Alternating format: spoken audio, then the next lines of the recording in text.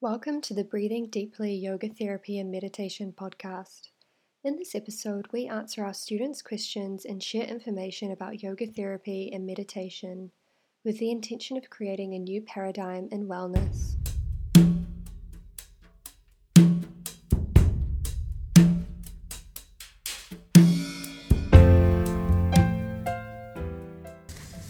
What we're going to do today is we're going to kind of go over briefly sort of basic bits of information you'll need to use the course and look at the basic frameworks that we'll be working with. And it's really designed to help you get from wherever your practice is now, and really that's an open-ended question. So wherever you're at now is perfectly fine, whether you're an advanced practitioner or you're just starting. But everyone kind of has a different view of yoga practice. But what we're going to be doing is looking at practices that balance the different aspects of ourselves so that by the end of the course, we're prepared to move forward with a really well-rounded practice and a very clear understanding of what practices will balance you in which ways. So you can kind of emphasize some and de-emphasize others as the need arises. So these aspects of the self are called the koshas. Koshas translate in a lot of different ways. You'll hear them translated as the sheaths or the veils that veil us from our true self. When people talk about the true self in yoga, right, we're talking about the self that binds us all, the larger self. So in kind of traditional yoga, you might look at each aspect of ourselves as slightly a problem, right? Because they get in the way of us seeing our true self or our connection to all or our divinity.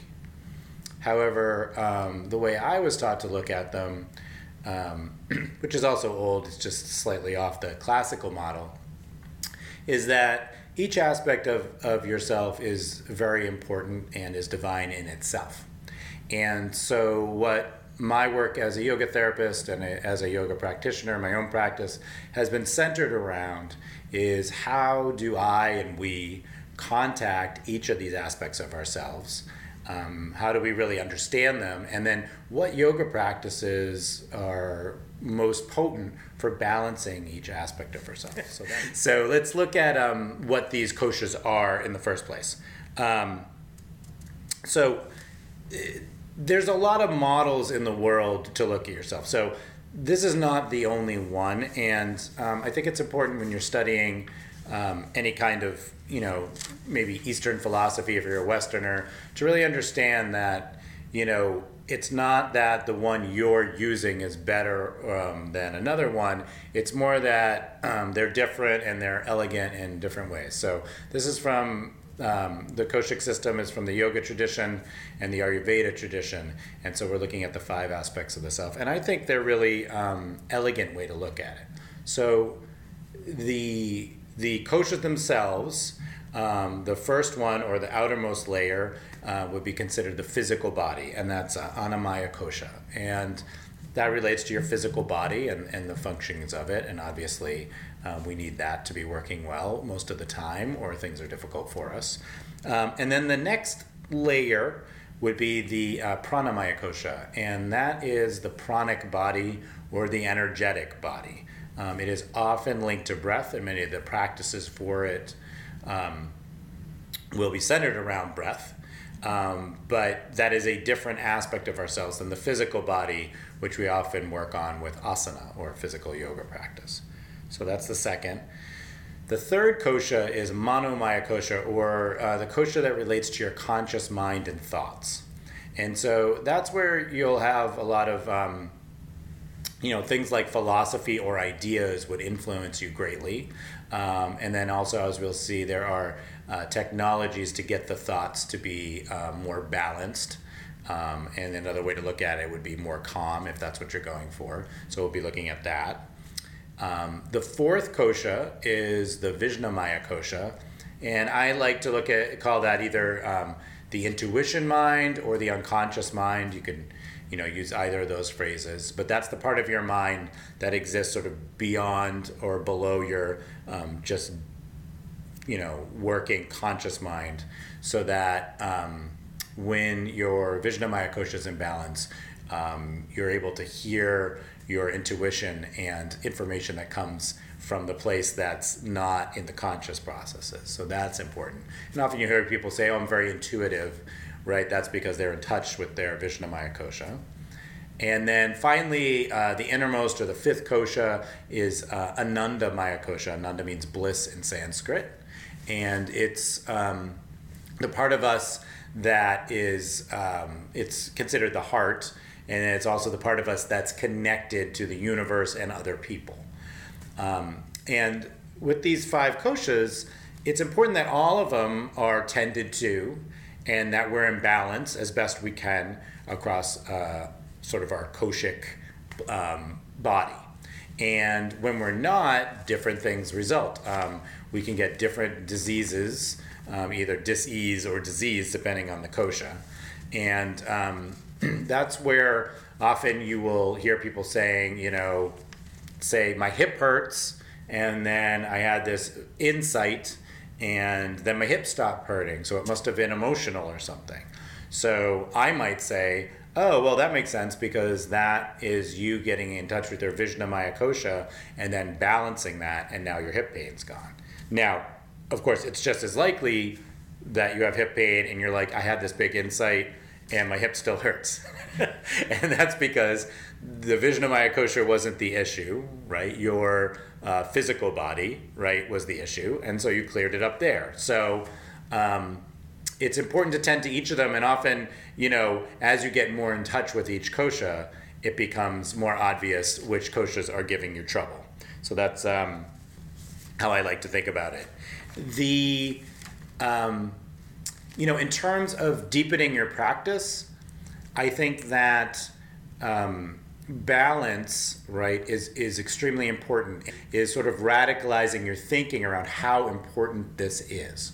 So in some traditions, and the way some people think about it, it's like we're going further and further and further with one technique or one idea. And if we get all the way with that one idea, we will become enlightened. So I'm just going to say, for the record, that's probably true. However, for most people who live as householders, which you probably are if you're taking an online course, you're probably not a monk, you're probably not living on an ashram, but maybe you are. But for most people living what you would consider, regular lives, families, friends, obligations, having to deal with money and children and pets and taking care of your parents and all these things. For us, that model isn't so useful. And because we can't do that. We can't meditate 14 hours a day. We can't sort of ignore these large aspects of our lives in the name of enlightenment. I mean, anyone could choose to do anything, but if you haven't chosen to do that, the model we're going to be working with, I think, will be much more appealing. So especially those of you who are yoga teachers or have studied yoga for a while, and you're seeing that, it's really, really helped you, and you're wondering what's next, like, how do I deepen my practice? How do I get more of this yoga thing in my life? And that's what this course is about. So balancing each of these koshas and really looking at each of these koshas and doing practices, which can be very simple, actually, but of course you have to be organized and mindful and have discipline in all practice. By using these practices, what you're going to find is in each aspect of yourself, you get more and more grounded and more balanced. And when you are truly balanced, right, you can see across your koshas. You get information from all your koshas. So you get information from your physical body that leads you more towards your spiritual self. And you get information from your energetic body, right? Deep balance in your energetic body leads you to more experience, right, of the greater self. And then deeper balance in your mental body, make sure those thoughts don't get in the way, right? They just come and go, and they're very useful to you. And that, again, grounds you in reality and then lets you see the deeper aspects of yourself. balance in your Vijnanamaya kosha, your intuition body, allows those deeper thoughts, those deeper pieces of information that maybe, you've had trouble decision making, or you're not sure, like, kind of what your life's purpose is, and you're looking for information from the universe. There's lots of ways to get that, but one of them is to balance your Vijnanamaya kosha, and then you can see more clearly. And then finally, when you get down to the bliss body, the heart, when that area of yourself is balanced, you are always in contact with that which is relational and greater than you. And when you have that, you are filled up. You feel like you're not alone, and you feel like everything is okay, even when maybe the externals aren't okay. And that bliss is the bliss that really comes from knowing yourself. So what we're going to be working on is, again, balancing across all the koshas so you can move towards your own enlightenment in this way. And you can do it in life with the obligations and the external factors that are all around you. My work and my personal self and the work I share with others as a yoga therapist is all based on being able to do this and to be a yogi right within the world. So those are the koshas. The other thing we're going to use is an Ayurvedic concept a little bit. And these Ayurvedic concepts are called the doshas. So you might have heard these concepts before, these ideas before, and the doshas are Vata, Pitta, and Kapha. These are the energies that are present in all the world, and these three energies are what create us. And these need to be balanced too. So we all have these elements in us, and sometimes it is a good kind of lens to view yourself through the doshas, so that you can see which dosha is off and in what way you should practice. So we're going to work with the doshas, Vata, Pitta, and Kapha, which I'll explain to you in a moment. And we're going to work with them within the koshas. So that might, make your mind melt, and you feel like you're doing math.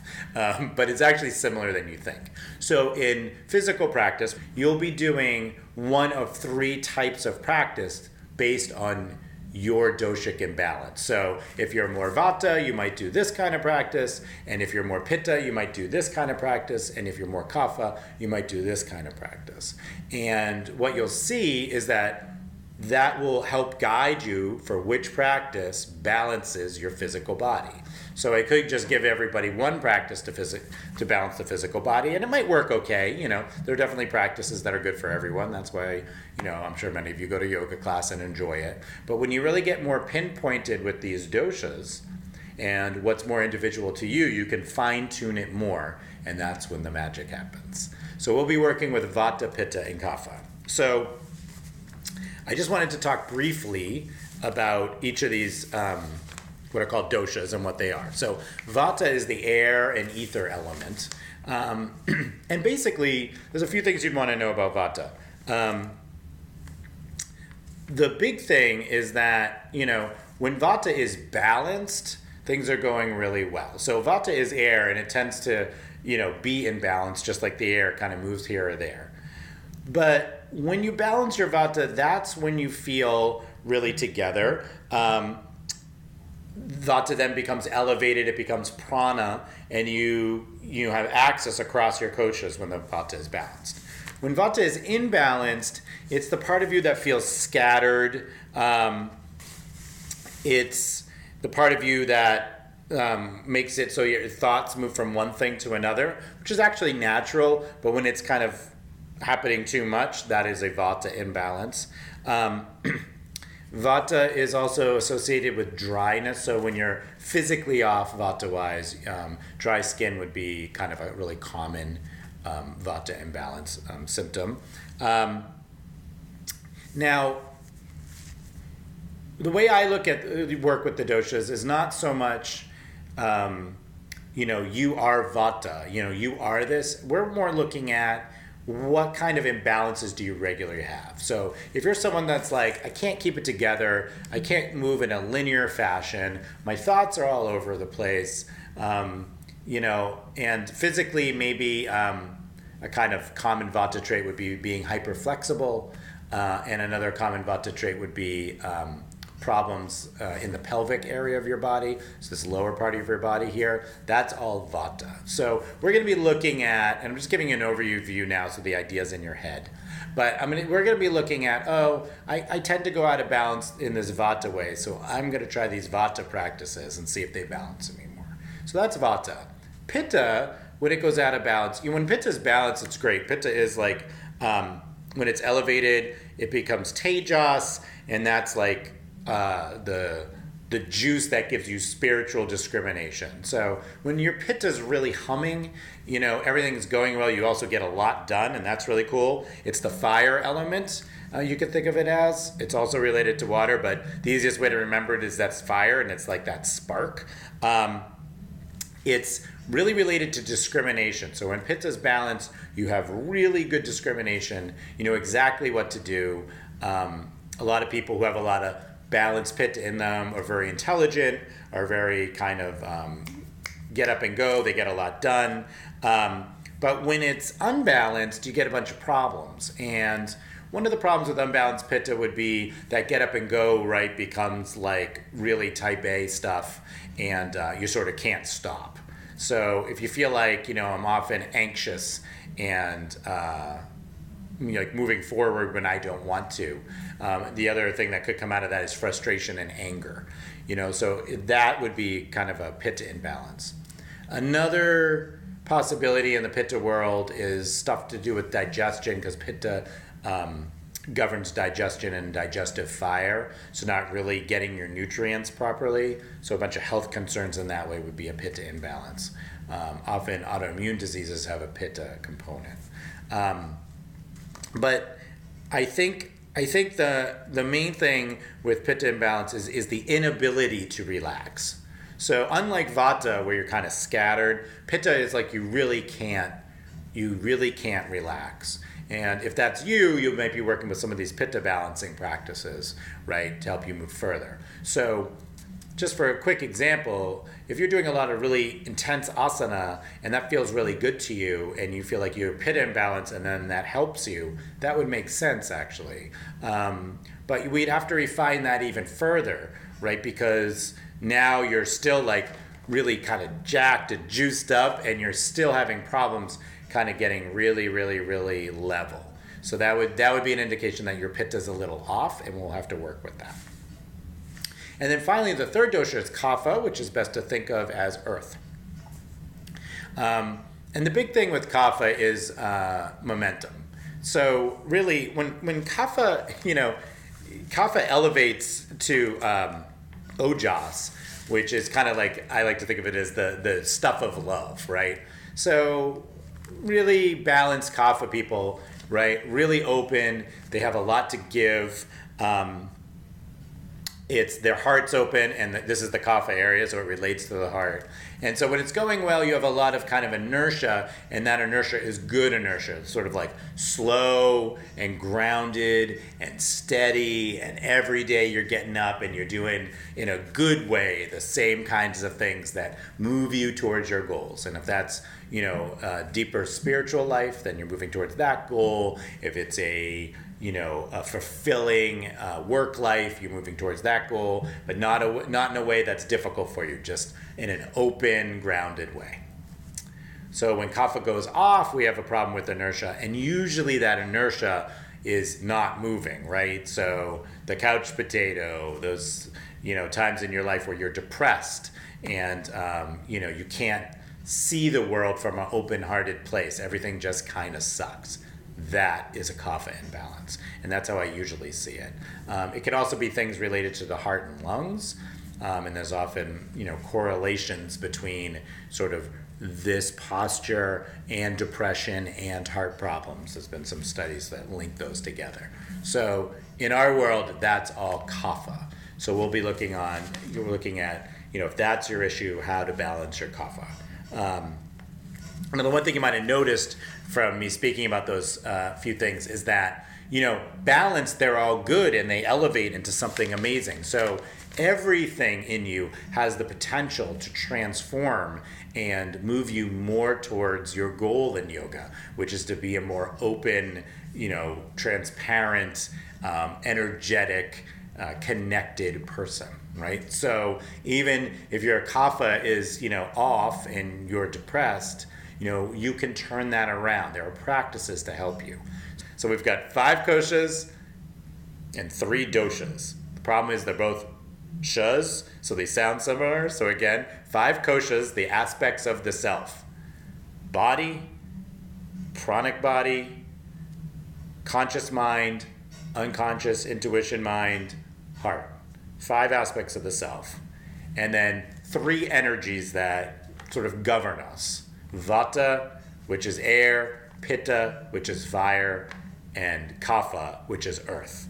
And how do we balance all of these things so everything goes better for us in our lives? And that's what we're looking at here. Thanks for listening to the Breathing Deeply Yoga Therapy and Meditation podcast. If you enjoyed this episode, please consider subscribing, leaving a positive review, and sharing it with friends. For more information about our yoga therapy and meditation trainings and programs, visit breathingdeeply.com. This episode was taken from the introductory video to prepare students for our free 6-week course, The Radically Balanced Yogi. To dig deeper into the doshas and koshas and to learn practices to bring them back into harmony, sign up for this free 6-week course. Find the link to the Radically Balanced Yogi in the show notes.